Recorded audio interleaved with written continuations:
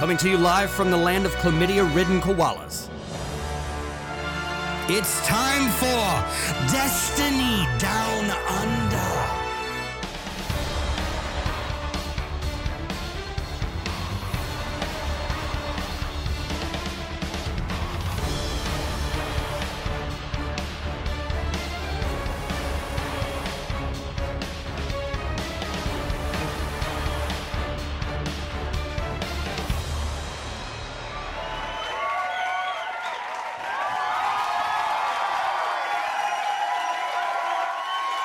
Welcome to the 234th episode of the Destiny Down Under podcast. As every week, I'm Log Powerslave. This week, joined by some fucking man in Mylan Games' house. What's going on? I'm worried.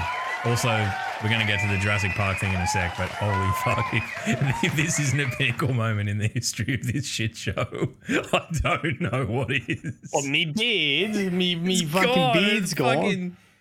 Everyone's sad about it. The Destiny community has lost its way. I don't know if you remember this movie. Remember Knocked Up? Yeah. Seth Rogen. You remember there are a bunch of losers living in a house together, and they do dares, and they bet one guy to grow his beard. Yeah. And he gets 3 weeks in, and they all just make fun of him every day. And he's like, "Oh, I wouldn't have done this if I knew you were gonna make fun of me." And they're like, "What did you think was gonna happen, you dickhead?" That's basically my stream. That's literally my stream every day. Everyone's like, "Oh, does your mum know that you're streaming? Oh my god!"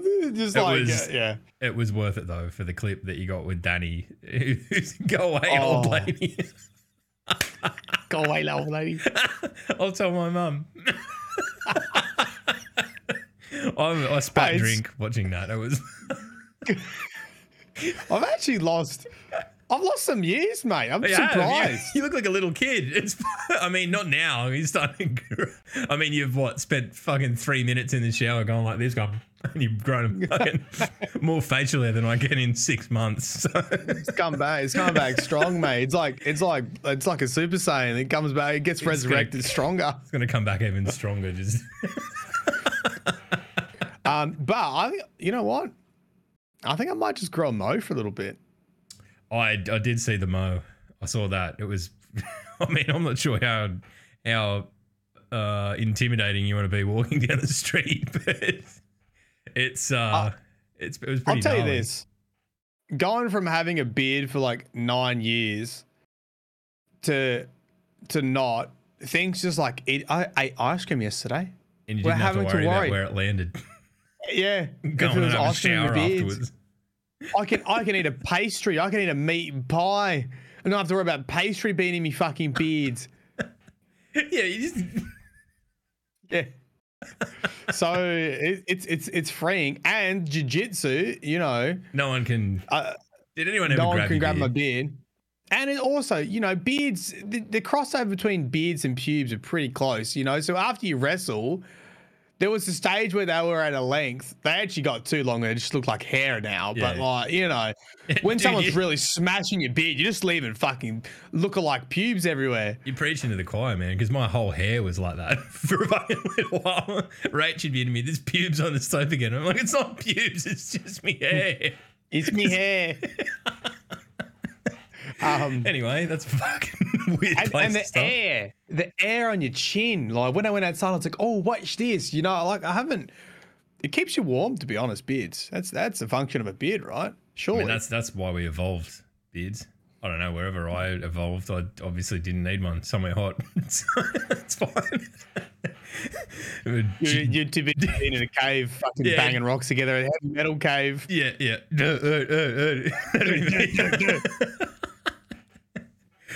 No, that's good. And you got the new PCs, fucking inbound and all of that. So happy days. Yeah, I'm a bit nervous about building that. Ed, he talked me out of buying a pre-built, which is good because I was just gonna buy a pre-built and be done with it.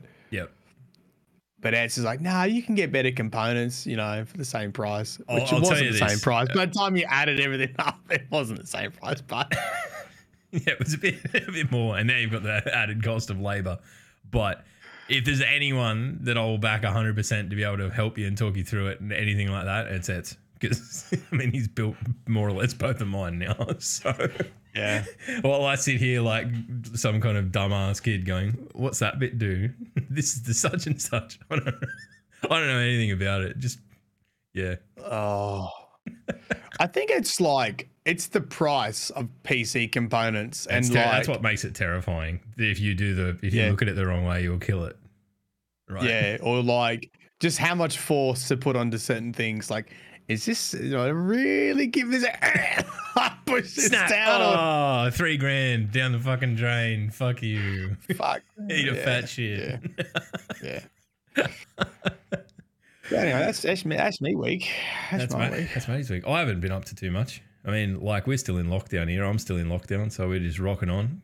I played fuckloads of new What's it like over there? I've sort of been tuning out. We're coming out of lockdown. Like if you're double vaxxed, a lot of the restrictions have eased, and basically it sort of like tapers off until the 1st of December. And then it's just a free for all where I guess if you're not vaccinated, you can just go pre-book a bed at the fucking hospital or something. 'Cause it's going to be everywhere. But yeah, on Monday after next, I go for my second jab. So it's getting it's I don't know. I mean, we can see the light at the end of the tunnel, and it's good for the kids and all that sort of stuff to be able to go and see friends and stuff over the next few weeks. But yeah, it's pretty scary. I don't know how I feel. I'm kind of on the fence. I'm just waiting for it all to fucking hit the fan. But other than that, it's yeah, I haven't done all that much. I jumped in on Wednesday to check out Festival of the Lost. New World were really kind and took the servers down, so I couldn't play that. So I had to go and play Destiny. So I went and did that for the evening. Checked it out with Nick and Keggy, and honestly, we'll jump into it in a sec. But I was quite pleasantly surprised. I thought that Festival of the Lost was a pretty played out kind of idea, and by virtue of being Australian, don't really get Halloween anyway. Right, like Yeah. it's not like that. We talk about this every year, but it's not like the indoctrinated fucking holiday that it is in the States. It's kind of like there's one house that's got more young kids than everyone else in your street, and then they go around and shit everyone off by knocking on their door, and most people don't even remember that it's Halloween, so they're like scrambling around trying to find shit-house old lollies that they had in the cupboard for 6 months to give to the kids. Well, I mean, it depends, because we just tell people to fuck off, really. You need to grow your mustache back quickly and wear your aviators to answer the door, and they'll be like, "This guy's cool. He's dressed as a policeman." Fuck off, kids. It's weird. Like, I think it depends of like which part of Australia you're in, and like my family's always been against Halloween just because they'll be like, it's not our thing. Well, we don't do it. In saying that, I've kind of come around on it a bit because it's like a non-denominational holiday. It's something that no matter who you are or what you do, you can get in on. As long as you like spooky shit. And given that I dress in black all year round. Here's the thing. It inherently involves annoying your neighbours. Yeah, true. That's a very un-Australian thing. You know, if they could change Halloween in Australia, it's not about kids, it's about adults. And you walk around the street and you get a beer off all your neighbours, and then you stand in the middle of the street and crack a tinny and fucking, how you going, mate? It's like the street Christmas parties, like kind of vibe. I feel like we could do that in October because it's not 40 fucking degrees. So. I feel like if you lived in like a cul-de-sac, or you had like a good relationship with your neighbours and everyone had kids and you agreed they just do like a lap of your cul-de-sac, and but there's something that I don't know here, because it's not that strong of a tradition. I would feel weird taking. Well, I mean, weird because I don't have kids, but I'd feel weird taking other kids.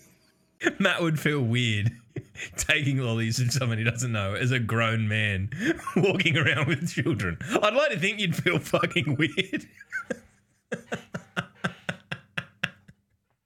I don't know, but yeah, look, speaking from that base of like not really understanding fucking Halloween to begin with, I really enjoyed Festival of the Lost so far. I haven't. Oh yeah. Honestly, I haven't. Yeah. I mean, look, we'll just jump in and start talking about it. Why not? We don't need the fucking sting. We don't need to make it too formal. But I know that you smashed the living shit out of it in the first day or so, which is probably a good thing now that it's been nerfed to some extent. So you got in under the guard and unlocked all the books. I didn't expect 27 lore entries, that's for sure. Tales of the Forgotten, a new little book. I haven't read anything at all, right? And I did that on purpose because I knew that by the time we got to recording this, you would have unlocked all of them and read all of them. So I can kind of just get the choice cards direct from Matty.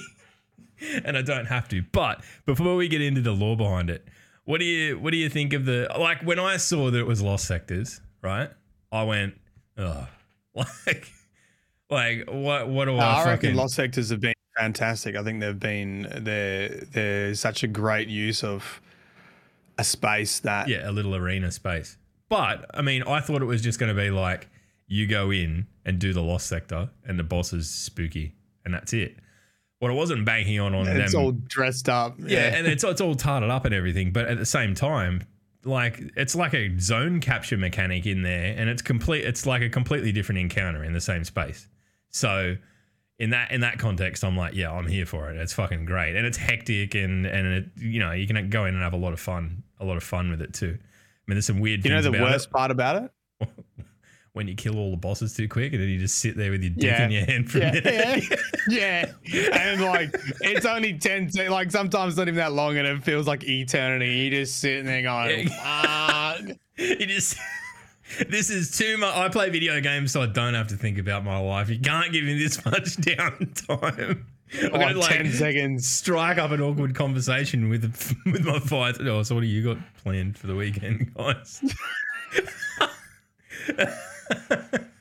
How about those Knicks or whatever? I don't know.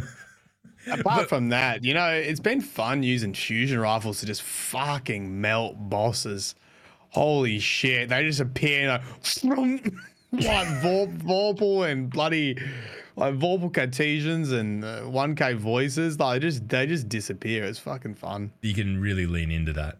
I've been enjoying the Tarabar Fireboy build that I think E-Raw put out like 3 weeks ago, and I built it, but I haven't had a lot of time to sit with it. But basically it's like you're getting Firewalker, you're getting like the Tarabar Screaming buff, whatever it's called. I can't remember the name of it. It starts with R, I think. And then the solar weapon empowerment all at once. So more or less, you're just firing that fucking Tarabar at the high fire rate, Ravenous Beast, and you're going, yeah! Things, and they just get shredded. It's fucking incredible. Right. I'm enjoying it. And it was like, I mean, for me, because I'm admittedly playing like what 2/3 less Destiny than I have been of late. Jumping into an encounter that was like, they're not easy. Like, to say that they're not overly difficult either, but the Lost Sectors, you could jump in and you could kind of take something silly in and just have fun with it, because it's the enemy density is through the roof. You can just fucking keep things procced and go to town. And it's good fun. I've been running the Metal Tree Arc Strider, and it's actually pretty nutty now. Like it's really nice. Right. I mean, they made the you know the you slide in melee and it does the like fucking uppercut with your with your bow staff uppercut, and it has that little trail of arc that goes out. If that hits anything, you get like a buff that increases your reload speed, but every time you kill something it extends. So you can nearly keep it. You just keep it proc the whole time. Like 20 seconds or something like that, or no, it's only 5 seconds. But as soon as you get a kill, it just resets. So you get 5 seconds. You don't have to keep doing the melee. It's just a kill. So once you melee once, yeah. So I have a fucking what's the Danny's walking around dressing down in the back. Mate, it's an Australian Sunday morning. It'd be unconstitutional not to be walking around in a dressing gown, right? Me and you are just weird. Yeah, I have SMG that's got Subsistence and Rampage on it. Oh boy! And once it gets going, like you just feel like you're shooting forever. The reload is taken care of with the proc, so you're just sitting on fucking like 3 Rampage stacks, just melting everything. It's fucking really good. I'm gonna need to witness this. I'm gonna need to. Yeah. Admittedly, I've been that busy. I haven't managed to jump into too many streams or anything, but I'm sure I'll catch it at some point. Yeah. And then the super was buffed itself too, so I think it does increase damage in PvE as well. So it's actually pretty neat little setup. All right, before we jump into all the lore that you've learned, Festival of the Lost has a pretty storied history of coming with microtransactable goodness, right? Oh, And yep. Back to the point where, like, it used to be Festival of the Cost for anyone with even remotely cynical sensibilities. But look, the first thing I did was jump in, and I didn't even pay cash for it. I paid Bright Dust for it, buy the T-Rex suit for the fucking for the Titan. One of the best ones. Right. It's one of the best It ones. is fucking incredible. It is right. And like the fact that they're there for Bright Dust and all that sort of stuff, I think, it's fine. The thing that I didn't see coming was the fucking spider sparrow with moving legs. I feel like it's set a new precedent for how stupid sparrows can be. And I think that we need to move more heavily into novelty sparrows. Right? I want a horse, right? I want like a fucking Kentucky Derby horse. I sort of feel like Melbourne Cup Day horse. I sort of feel like Dino Armor and the Sparrow may have just slightly cracked open that door for dumb shit. Yeah. And I also think that if the 30th anniversary double downs on that, because they're sort of saying stuff's like non-canon, I guess. Yeah. Because they're gonna like. Well, you look at the Titan chest piece for the 30th anniversary. It's a denim jacket. Is it? I haven't seen it. I'm like, that'll be me. I'll be man with T-Rex head and fucking denim jacket. Fucking 80s Grimlock just stalking the fucking Cosmodrome at this point. But I feel like, you're right in saying that if they do go down the path of jettisoning a bit of the seriousness around it. And I mean, look, there's always going to be place for, the beautiful armor sets that we have, or some of the, not so beautiful ones, like the big chunky Callus Boy ones. But I think that like having a bit more novelty about it this far into the franchise isn't going to undermine it. I think that there's shitloads of stuff that we can do. I mean, Have you? So you've seen the Hunter. So I bought all of them for Bright Dust. I bought the Titan.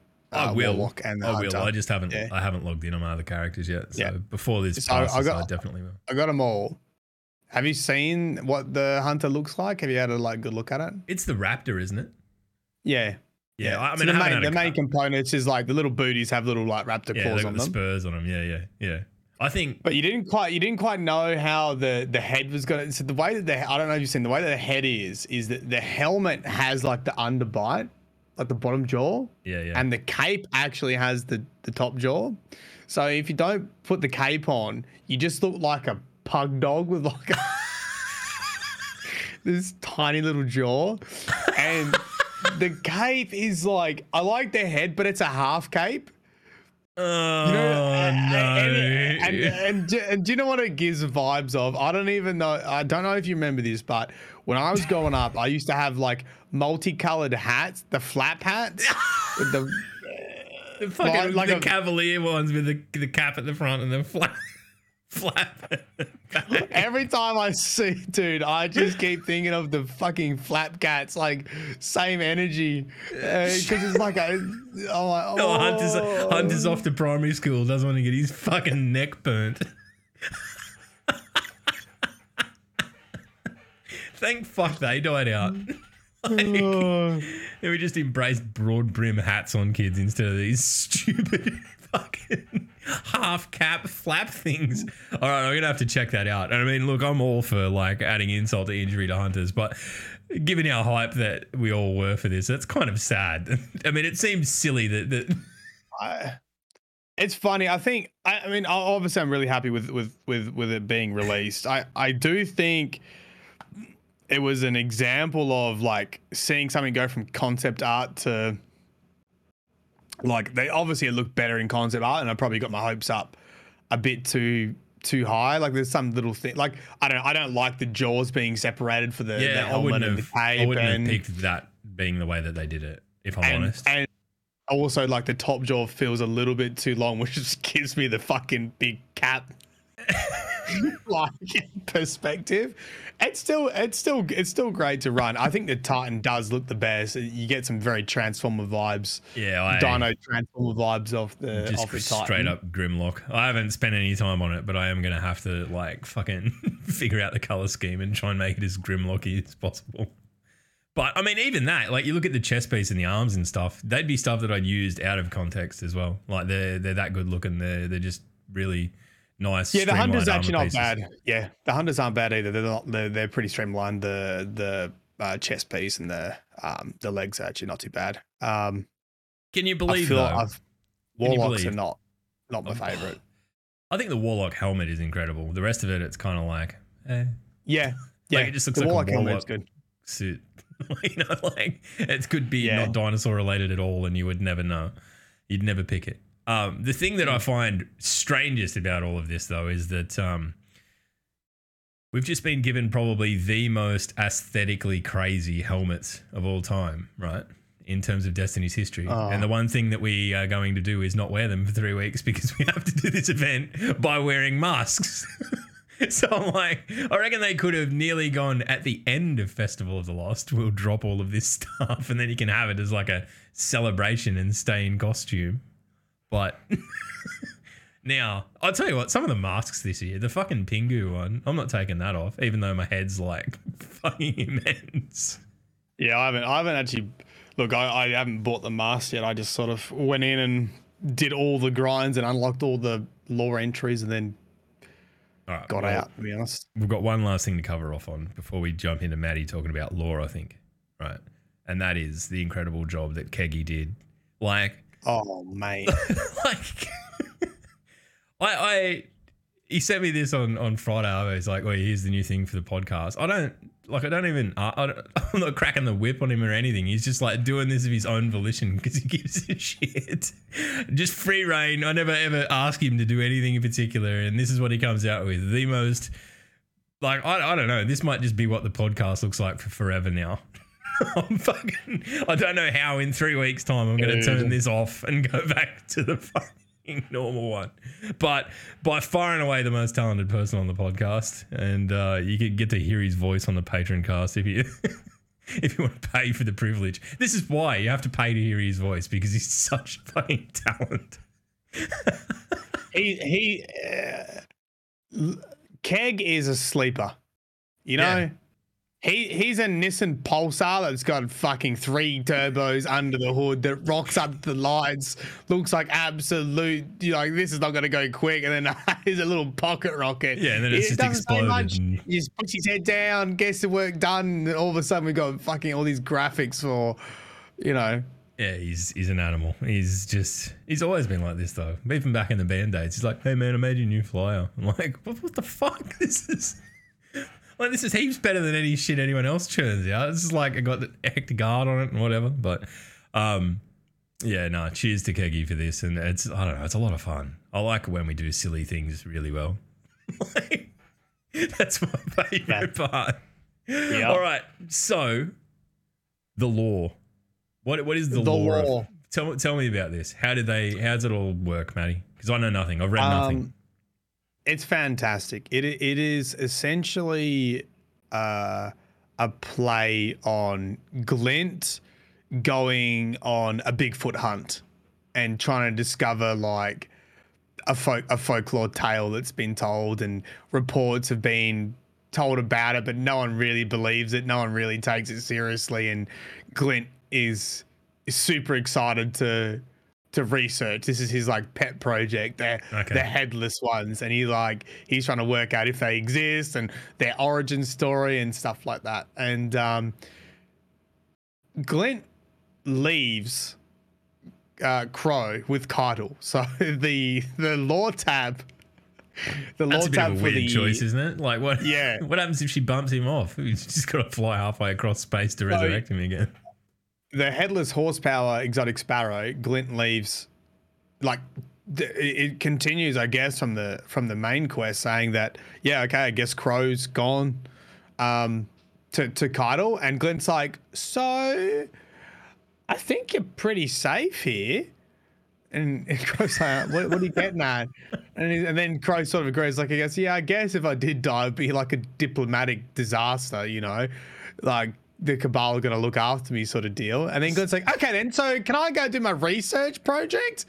And he's like, oh, not the fucking pumpkin heads again. And he's like, yeah, I want to go find the pumpkin heads. So that's the setup essentially. And Glint leaves Crow with Keitel on one of the battleships, and teams up with the Guardians to sort of discover if the headless ones exist and what the deal is. And the 27 lore entries are divided into essentially 3 subsections. There are 9 European lore entries, there's 9 Moon entries, and there's 9 Nessus entries. So each reflecting a different lost sector. And they follow a similar path. They've got typically like Glint's interviewing people about like Bigfoot crazies. Glint's interviewing like people who have like seen them. Yeah, and right. just like any sort of folklore, there's always like enough reasons to not believe that source. So like one of them's a previous member of House of Dusk that saw them on Nessus and now is with Mithrax. Yep. But Mithrax calls him, like, he tries to work out the word for it. He's like, oh, what do you humans call people that are super loud and not very smart? And Glenn's like, an idiot. And he's like, yeah, that's what Cliffix is what we would call a fucking idiot. Yeah. And then, you know, when Glinton goes and meets with him, he's like, oh, I'll give you the information you need, but firstly, you got to give me like an exotic sparrow. Right. So it's like, you feel like you're being racketed to begin. Yeah, it feels like there's a dude with a cat. Like every sort of interview has a reason to not believe it. So, you know, there's a dude with a cabin who swears that he's seen Bigfoot, and you line up an interview and you go in there and it's like the sketchy hovel of and he's got half an acre of weed out the back. Like, okay. So there's a lot of that.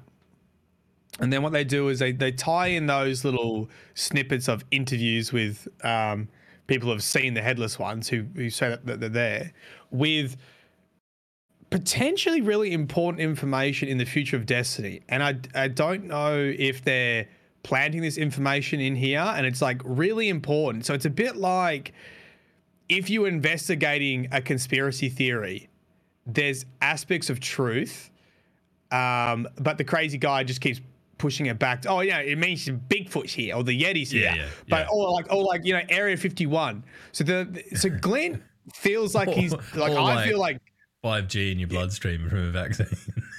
Yeah, I feel like Glenn is discovering aspects of truth, but he just links it back to the headless ones, which it's sort of he's seeing what he wants to see in it. Yeah, but there's potential like really important stuff. So the theme for Europa, he ends up like discovering all these notes about the Exos, and specifically the Deepstone Crypt dream, which we haven't heard about in ages. Like, I was like, what the fuck? Well, they're going into the Deepstone Crypt dream, like the tower, like the thing that's been hinted at since D1. We haven't like really heard and didn't even come out in like Beyond Light. And Glenn's like finding these like little fucking nuggets of lore and being like, but not understanding them and wanting to repurpose them into his own what he's trying to figure out. The theory for your rope. So each lost sector basically gives you a different theory for the origin story of the Pumpkinheads. So the European one is that the Exos went mad and they pulled off their heads, and then they became the headless ones. So that's why it's got all this Exo lore mixed into it with the Deepstone Crypt and these dreams of their previous lives and this kind of stuff like thrown into it. The Moon one brings in the big lore from Shadowkeep with the K1 artifact. So that was when Clovis Bray discovers the Moon artifact, which leads him to the whole thing about using Clarity and Vex Milk to create the Exos. And it goes into the details of the nightmares that the miners had from the K1 artifact. And it even confirms that they saw the entity. It is like, so the nightmares they were having were doppelgangers. So it starts to tie in the entity from the Shadowkeep lore into this. Right. This is what I mean. Like, Glenn's like fucking it's massive, digging up but all he's this, got no like, idea what it is. All this shit, and he's like putting it. He's trying to link it to the fucking headless ones. So I don't know why. I think I've opened me wrong. I think I've opened me wrong notes here. Hold on a second. Where's me actual bloody notes? Oh, that's right. I used Notepad++. I think that's what I did wrong. Notepad++. The reason, so the theory for the moon one is that Glint, the scientists investigating the K1 were the K1 artifact went insane and became the headless ones. Right. And the final Nessus theory is that they are revived guardians through necromancy. Oh. Okay. So this, once again, you're like, big like witch queen vibes. Like, is this important? Like, also like Nokrisy kind of. Yeah, Nokris, Savathun, necromancy. It's just gonna be a bit of a lead into witch queen. So 4 guardians. He discovers his tale of 4 guardians. He talks to Failsafe. So each planet has like a vendor he sort of speaks to about, like, oh, have you heard about this? And like, once again, they're sometimes discredited. So like, he talks to Failsafe, and Failsafe is all grumpy that he hasn't been to see her in a while. Yeah. So like, when he goes to leave, she's like, oh, I guess if you come back to see me, I'll tell you about the Hive necromancy. Right. So it's like, you don't know if she just you don't know. Yeah. Like your nan. Yeah. You don't know if she's just making shit up to make him come back. Yeah. Make him come back, or if it's true. And he finds this story about 4 guardians who were in the Lost Sector on Nessus. They were killed by Fallen and they were beheaded, and then they were resurrected. And he says, oh, maybe that's how they got the headless ones. And then in the game, you get a lot of dialogue from Glint if you actually listen to that. And he's talking about, oh, the headless ones are previous guardians they're trying to get their ghosts back, you know? They've lost their heads and they've also lost their ghosts, and they're trying to recover their ghosts. So it sort of doubles down on that theory too. But once again, you're in this space where they've taken really serious they've taken foundational lore, really, and then mixed wrapped it in a Halloween like conspiracy theory, I guess. And because of that, you can't take it seriously either, right? Like, it'd be fucking revelatory if it was like in some normal book, right? But because it's all mixed in with this silliness, I think that's funny. Yeah. I think that's smart and it's funny because they can just have fun with it. And it's not really tied to anything. I mean, it does beg the question, though, that if it does go on to be something that's important in the context of Destiny's lore, how's it going to be accessible down the line? Like, it's just not going to be. You're not going to be able to really, I mean, aside from going to Life's channel, I suppose. True. They do have an issue with that. I think they need to... I'm more than fine for them to make an event about unlocking a book, and as you go along, you read the book. But there needs to be ways to continue to unlock the story moving forward, I think. And yeah, there needs to be a way. If they remove it, they need to add like a official Bungie archive where you can go back and read stuff if you missed it. Yeah, I think that'd be either that or just one short mission. Go and do this Lost Sector on a particular planet, and then you get the book drop. Right, that's it. You go and unlock it in game, and there's like a catch up mechanic and this sort of stuff. So I don't know. I think that'd be good. But you know, as always, we're full of ideas that are probably impossible to implement. So rock and roll. Yeah. It was really enjoyable. It's actually it overall, you know, I was probably a bit over it because I did 10 hours of it just to unlock all the books. Yeah. And then I've read it, and then I read everything in a big fucking lore dump, and then made a video about it. But in general, I think it is a bit of fun. There's nothing. The only thing I probably would say, there's nothing really special loot wise. Like if you were. I guess people come in and they ask, like, what am I doing it for? I'm like, if you're not super into unlocking the lore entries, Well, I mean, there's the what is it? The Jurassic Green, the Lincoln Green. Jurassic Green, and you get your Braytech werewolves and stuff. But I mean, I've been on the wrong end of some pretty nasty Jurassic Green rolls already. Yeah, like they can be reasonable, but I mean the other ones like the Braytech werewolf and whatnot. I don't think they've ever really Horror Story. Horror Story. Sorry, I don't think they've ever really been particularly strong or useful or whatever. So I think it would have been cool if there was one decent gun in there, like above average maybe. Yeah, something that people something a little bit hype. It surprises me that like it's gone like auto rifle, pulse rifle. Right? Like they're not particularly like no hand cannon. Like I feel like if there was a decent hand cannon in there, it'd be a very different story. People would be trying to get in there and farm it. But I think pulses are definitely good now. I don't know that they're ever going to be that. You know, why would you take off a no time to explain to put that on or whatever? I think that'd be your main. Anyway. Yeah, probably thinking too seriously about a gun named after Jurassic Park, so who fucking cares? The one thing I will say though is that the marketing, and I know that that's kind of like a pretty fucking thing to be talking about on a podcast about a video game, but the marketing for this they have absolutely nailed. All the little Jurassic Park fucking tie-ins. Light finds a way at the end of the trailer. I like actually laughed out loud when I saw that pop up and thought, you know, someone about our age has just gone to town with Jurassic Park references, and I'm loving it. Someone that was raised on it and cool. Loves it.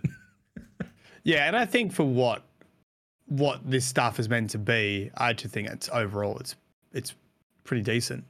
Yeah, I mean, look, for me, it's definitely exceeded my expectations of where we'd be. It's not something you're going to do every day, and if you don't want like a god roll, whatever, but you know, it spices it up a little bit, and it's enough. The dino armor in itself, you know, if we got something like that each Festival of the Lost, just something off the wall. I do feel for the people who wanted the monster like gear.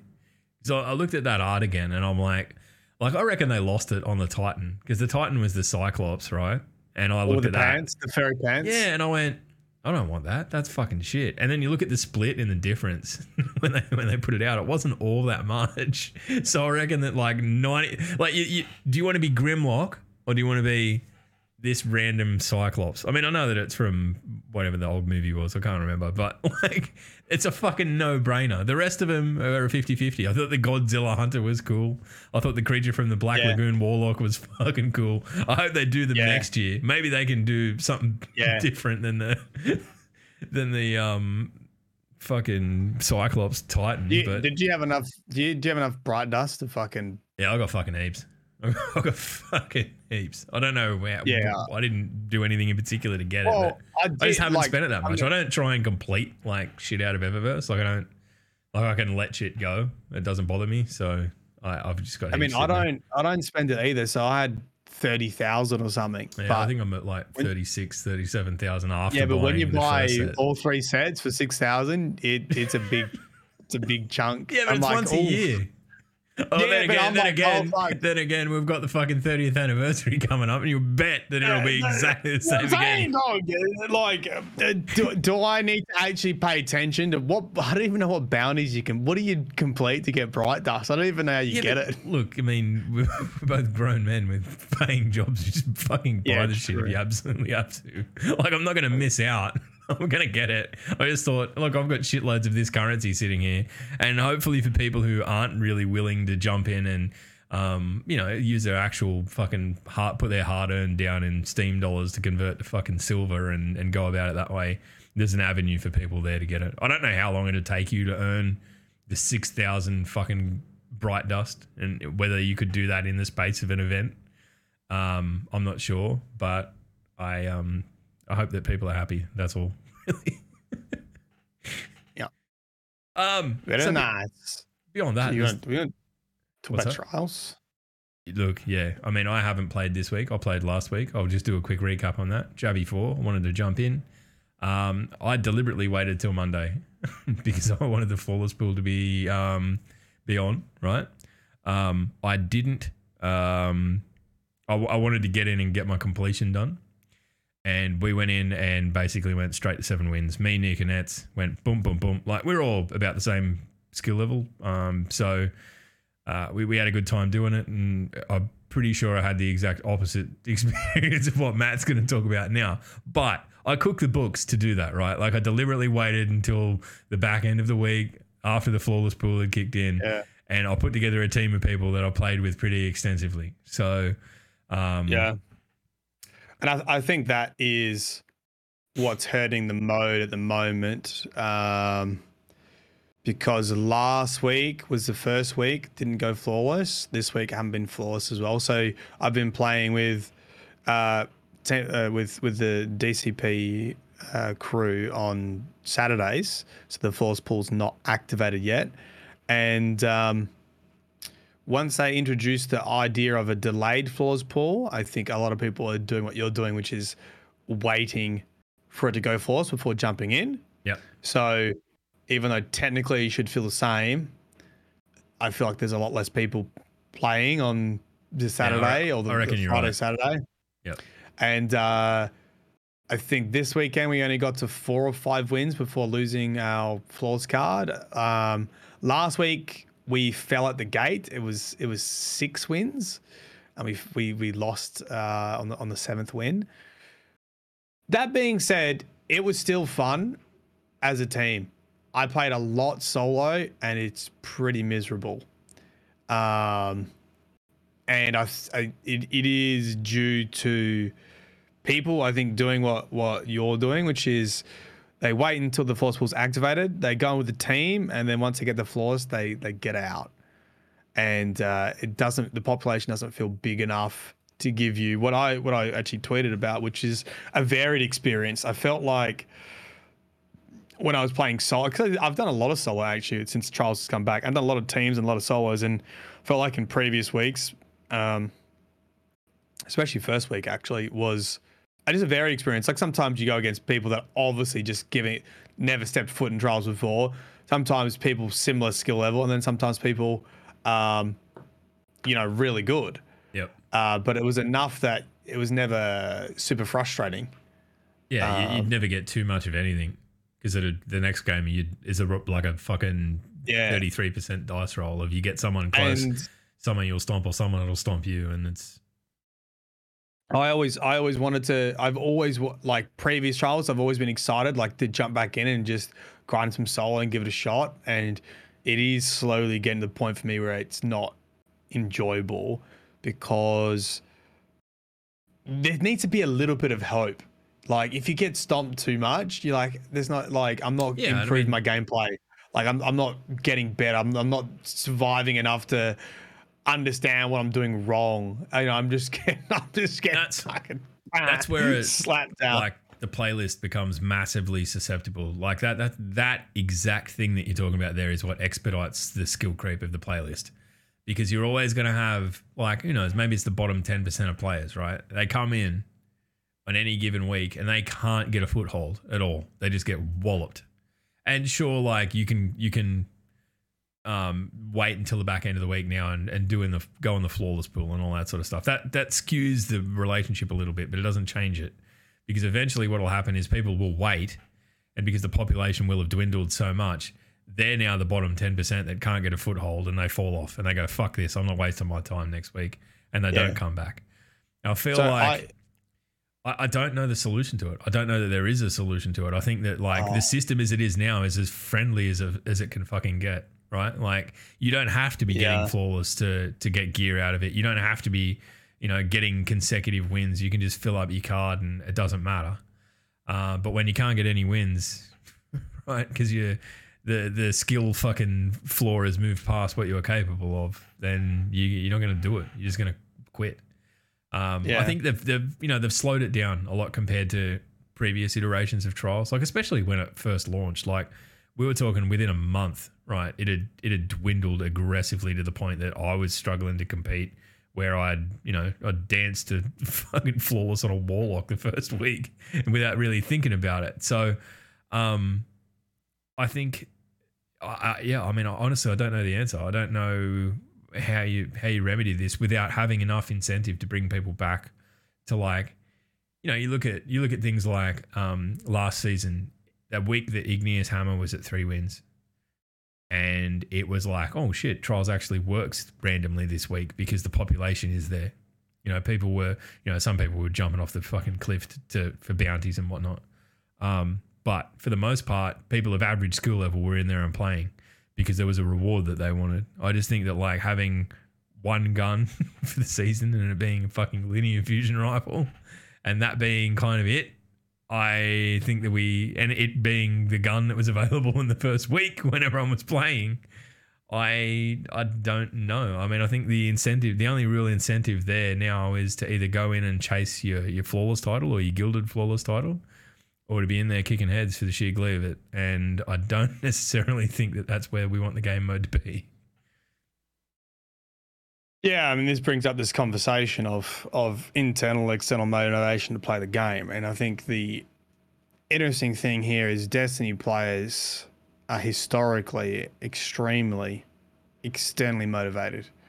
They'll fucking put their left nutsack on a block of wood and smash the shit out of it to get a god roll, you know?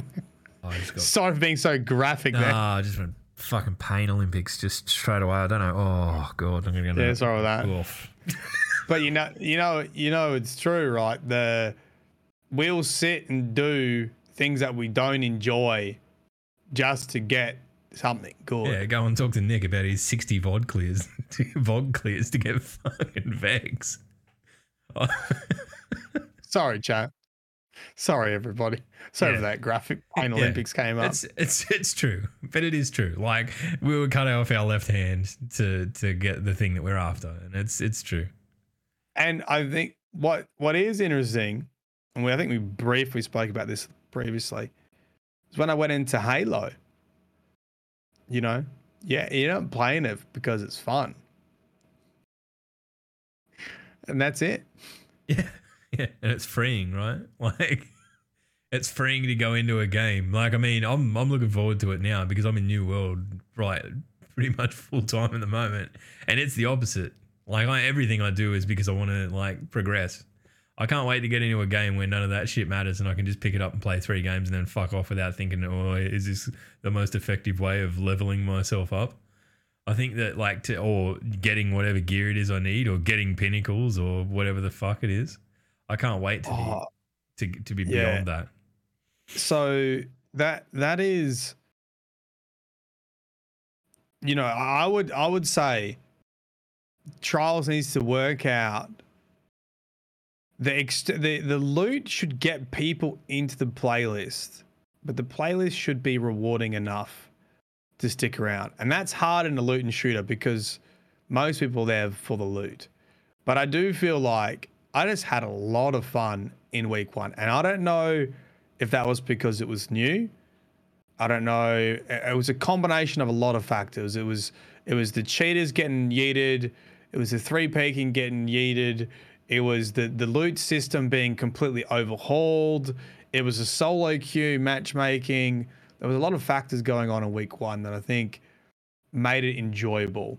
And it was also I guess a shiny new toy that came back, a toy that you lost and you thought was gone for good. And then Mama and Papa come in. They're like, I found your favorite dinosaur. Yes! Right? And now we've been playing with it for 5 weeks and we don't know if it's still our favorite dinosaur or not. But I was motivated by the loot, but I was also just wanting to be in there and I wanted to improve in PvP. And I thought, you know what? I'm really having fun here. I can see how I'm better than some players and I can see how I'm not so good. And I can see that there's a bit of a hope to improve. And I'm slowly losing that more recently. So my other experience I didn't talk about is I've been playing solo. And the population, obviously for us in Australia, when the flawless pool kicks over, it's 3 a.m. on Monday morning or 1 a.m. Monday morning, depending where you live. Yep. So, I streamed on Monday morning and I played Trials and the population was so low that I got matched with flawless people. Yeah. And it wasn't even like I raged so hard I turned off the stream because it wasn't even like just flawless people. It was people that had been flawless 7 times, 8 times, 5 times that week with hundreds of flawless. Absolute monsters. Team together against you and your randoms. Yeah, and their stats were like in 0.03 player base or something dumb. Yeah. I mean, you're in kind of an unfortunate position in that context too, because you're playing through the day in Australia. When on a Monday when you think most people are either at school or at work or whatever. But you still, I mean, I wonder what the prioritization on it is. Like, would they go bad connection over like matching you against someone with flawless, or like you'd think a bad connection would be preferable? Right? I'd much rather wait a bit longer and just be matched. But I think the bigger problem with this is the amount of fun you have in the playlist is dictated by when you play. Yeah. And I don't feel like that is a good thing. So now it's not like, hey, trials are here for the weekend, play as much as you want. Now it's like, I feel like for me, like I want to try again with you and someone else, tonight, yesterday, Sunday, tomorrow night, Tuesday night. Yeah, right. Yeah. So now we're back to the same thing. Completely different kettle of fish. Of organising it, right?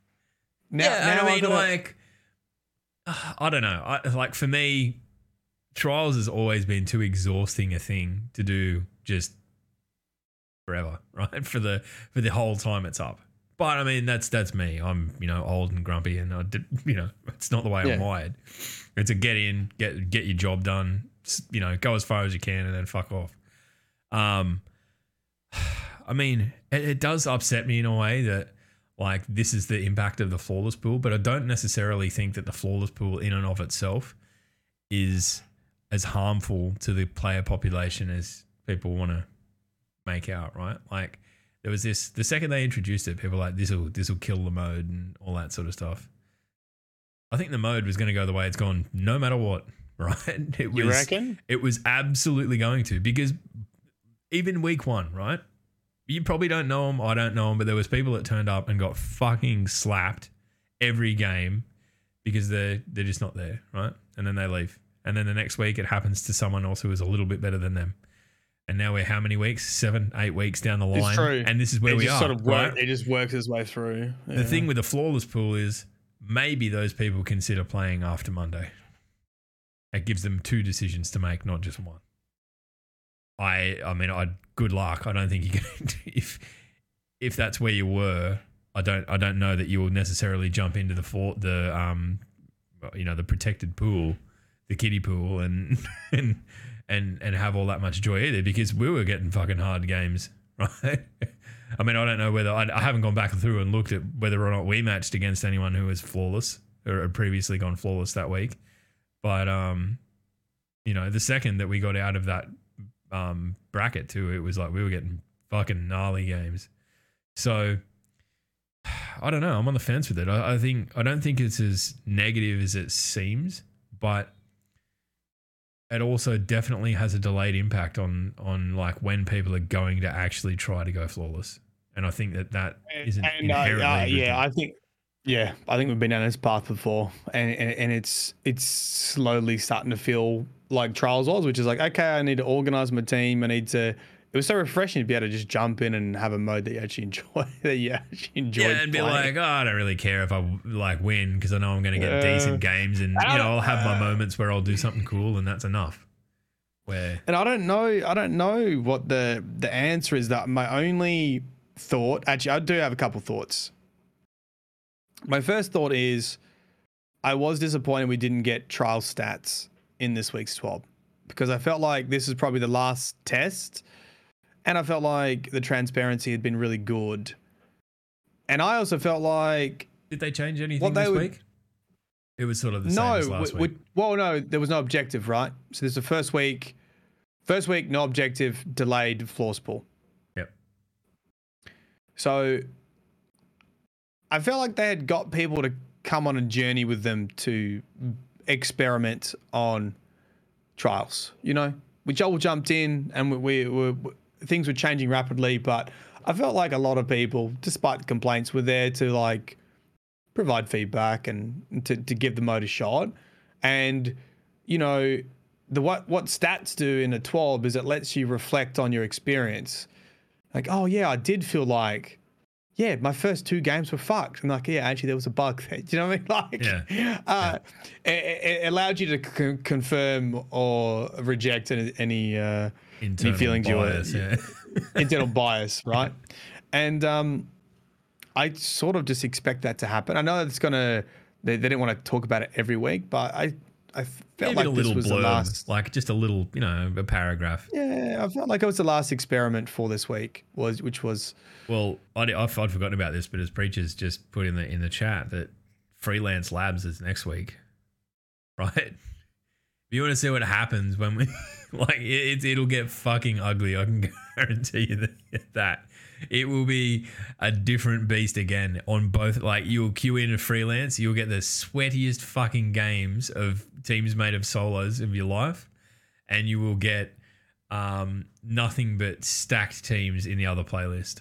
I honestly believe that. I think that it'll be fucking rough. But yeah, time will tell. And one of the other things I think which would be helpful is, you know, I do think week 1 took Bungie by surprise, and I do think we moved from that too quickly.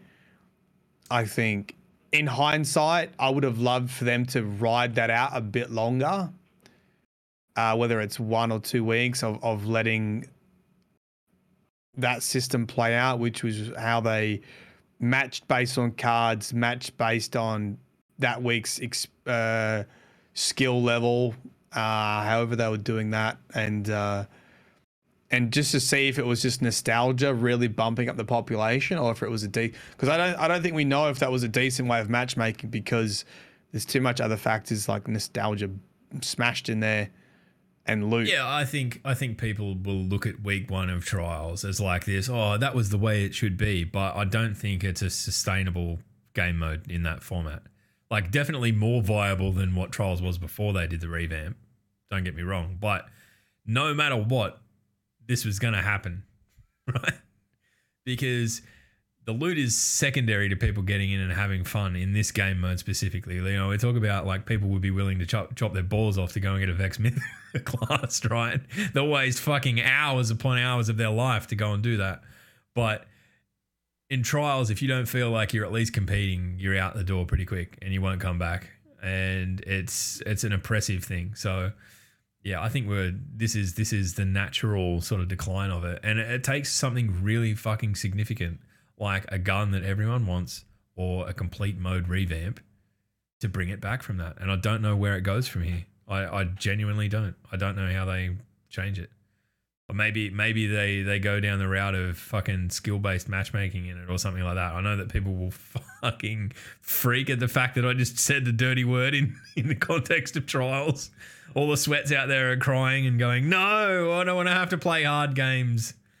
But I mean, like, I'm down with them to use this as a fucking experiment, because I don't think it's viable long term anyway. And I haven't for a long time. I've probably sat on that belief for a while, but I really don't.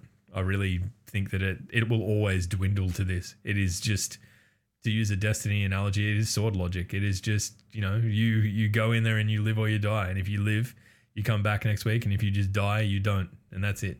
And you end up with the people who inhabit the playlist. You know, I mean, look, that sounds really negative. And I think that they've done a lot of great work on it. Getting rid of recovs and cheaters and all that sort of shit has made a really pronounced improvement. But I don't know. I just think that the mode itself is kind of punishing. I'd really love to see the same, like, comp get the same treatment. That's where I'm at. When you brought sword logic into it, all I could think is, do not cite the magical scripture to me, warlock. I was there when it was written. I'm not even a warlock. I'm a titan. I'm just like, I read this shit on a toilet wall in crayon and I'm reciting it. All right, well, I think that's all of our discussion points, our big hitting, big swinging fucking content for this week. So if you're rocking on in chat and there's anything you want to discuss or ask a question about or fire away, feel free to do so. Look, probably not going to answer questions about dinosaurs, but if you want to ask for like dinosaur misinformation, we can definitely do that. What's your plan for the week, Matty? What are you getting into next week? Oh, it's a bit hard to work out what is going on. Because we're not going to have a story. Yeah, it's kind of on the back burner now. And I smashed through Halloween event. So you've hit peak Destiny gamer. Here's 3 weeks worth of content. I've managed to grind it out in 24 hours. Now I'm like, what do I do now? Yeah. So what I'm going to start working on now is a couple of things. Firstly, I'm going to put some time aside to get the my PhD finally wrapped up, because it's starting to really piss me off again, and it's making me angry, making me more angry than I need to be. And for that, I would like to schedule a couple long form videos. One's probably the Black Garden. I'd like to re-summarize the Black Garden. So a bit of more like history ones where we just go back and cover everything ever fucking said about something. And we'll do that for a couple topics. I think I'll get an editor in to help out and get her done. And then start working on some of the other ideas I've had for ages, which I haven't had a chance to finish, which is, well, firstly, I've already got 2 interviews with Evan and Chevy about lore, which are like long form, 2 to 3 hours of just like talking casually about lore. Then I've got the game show stuff I want to make happen as well. So we'll just be doing things around lore, but I'm obviously not expecting anything major to come for a while, I guess. Yeah, it'll be interesting to see if there's anything at all tied up in 30th anniversary. I don't think there really can be, but I would have said the same thing about Festival of the Lost too. And, we've just spoken about how there's been some like potentially like really big notes hit. To answer Chicken's question, you getting burned out in New World at all? I know personally I'm getting a bit fucking over how much of a slog it is to make meaningful progress. I was for a while, right? And there's a couple of regions in the game where Brightwood and fucking Weaver's Fen, where Senshi, for no apparent reason, bought a house. It's in a literal fucking swamp, man. This place is the biggest shithole imaginable, and Senshi decides, oh yeah, this is where I'm going to live. Fucking no worries. Those regions, right? They're like at that point where you're hitting the mid game and you're fucking kind of getting over the the new shiny bits and bobs, right? They're horrible. The tone of them is so effective that they're these like depressing fucking ghost swamp places. Yeah. The only way I got through it was by fucking putting on like heaps poppy fucking power metal stuff. Like battle music, and went and smashed it all out in one sitting, and then moved on to somewhere else where it wasn't so fucking depressing.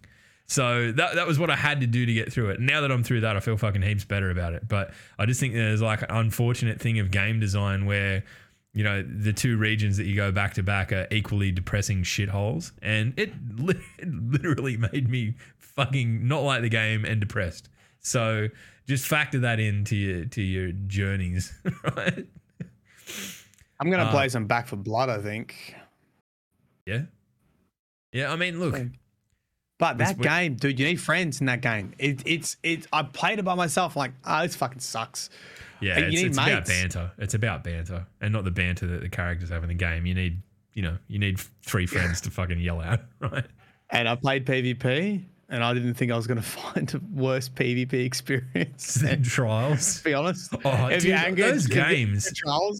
Go play Back 4 Blood PvP. You think Trials is a walk in a park. The thing that like I have never ever been like grabbed by a game that has asymmetrical PvP, right? You know what I mean by that? Like one team has this and the other team has that. I have never ever enjoyed that ever. The closest I've ever probably come was like zombies in a Halo game or something. But it just shits me. I don't know why. So I think that's inherent to the design that if you get someone on one team that is incredibly capable at that team, good luck. You're going to get force-fed your own shit. There's nothing you can do about it.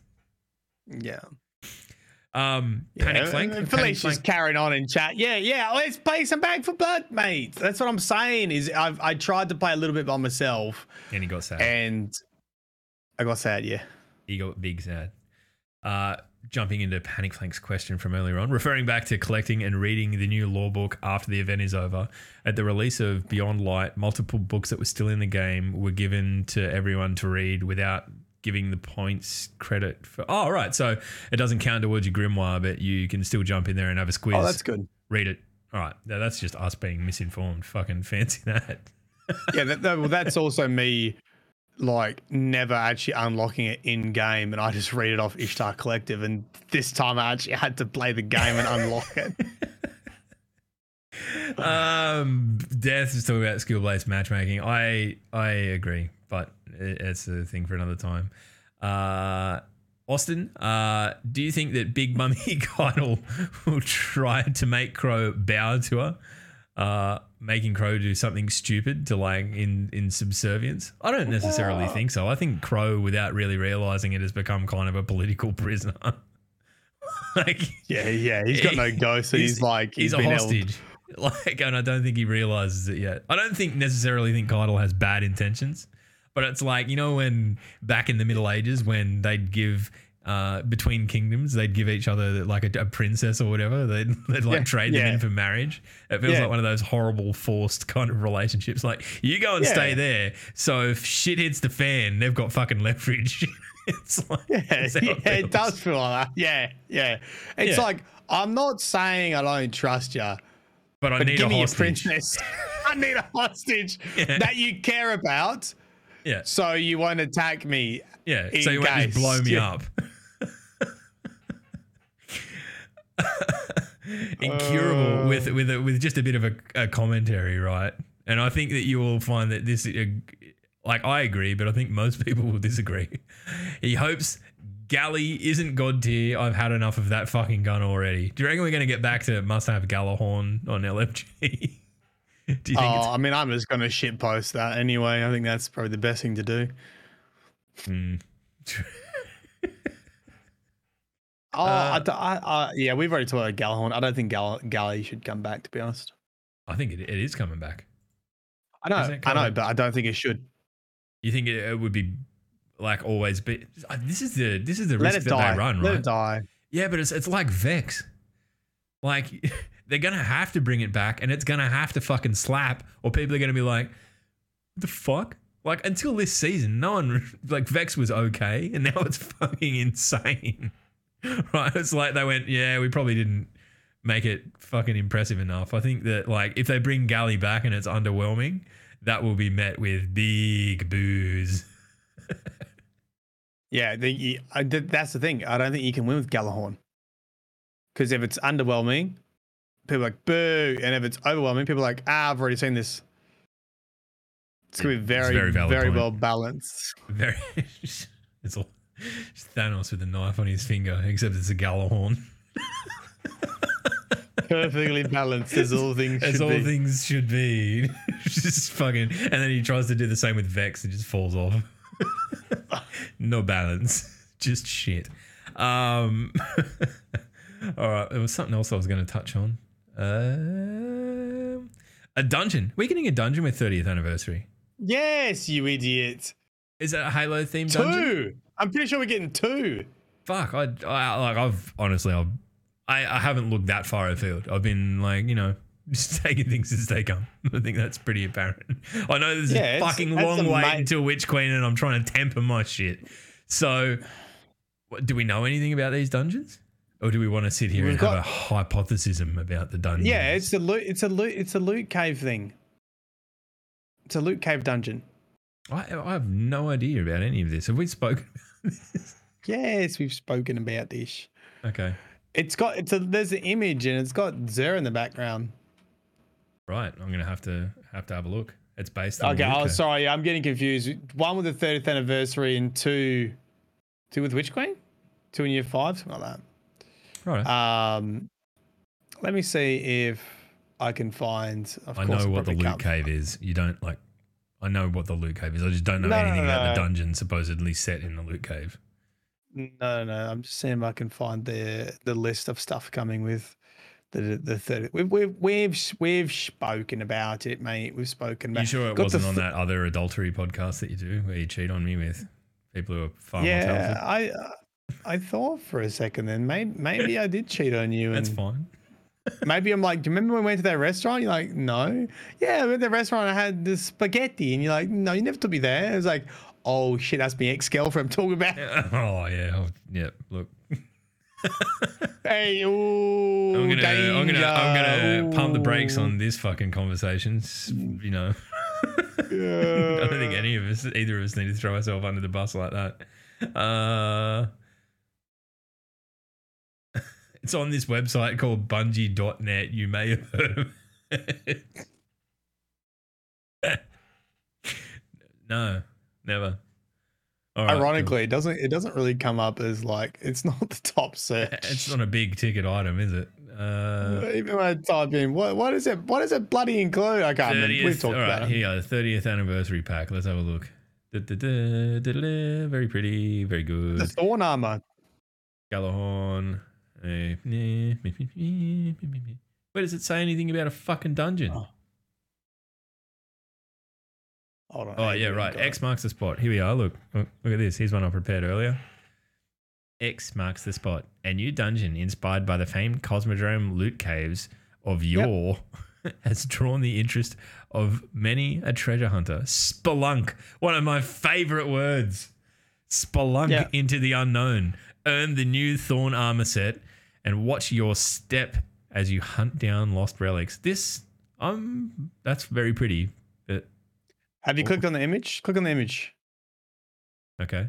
Oh, Zer's in the tunnel. Yes, Zer's in the tunnel. Wow. What's that about?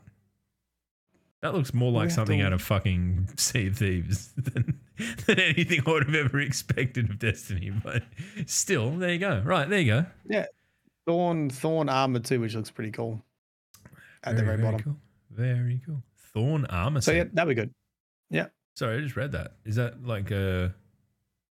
It's just the week we took off or something. Maybe. It probably was. Here's the Thorn armor set. I think we're gonna end on a high note. Looking at cool armor. There you go. Look at that. Look at that. Very Taken-y, very nasty looking armor set. I like it. Actually, I like the Warlock one. Probably the Warlock and the Hunter are probably the coolest. Hunter's got a bit of a Hellraiser vibe with the spikes coming out. Yeah, that's very cool. The Titan just looks like its head's a pyramid ship, or one of those big. Oh mate, you wouldn't want to take a headbutt from that though, would you? But like on top of your head, like. Yeah. Yeah. There you go. Yeah. All right. Well, we might fucking raid out and find someone to go and that can babysit you for the rest of your Sunday. Me and Matt are going to go and do the things that we do on Sundays, which is I don't know, cause trouble, run amok. Matt, where will the law find people this week? So you think, I wonder if there's any truth to the headless ones, and you start an interview. You start going through Cade 6's journal. And you're like, holy shit, Cade 6 encountered the Pumpkinheads. What? Directly in his notes. Today, dear diary, today I killed the Pumpkinhead and it exploded with candy. And you realize that everyone wasn't taking him seriously because it's Cade 6. And then you feel this knot in your stomach and you realize, oh, fuck, Cade's dead. That's it. It's incredibly morbid. Anyway, and on that depressing note, we're going to drop you off to Amaze, absolute champion, and he'll make you feel better, I'm sure. Fucking see you next week. Matt, apologise to people, for fuck's sake. Oh, I'm not apologising for nothing, mate. I don't sugarcoat the truth. Cade's fucking dead. Get over it.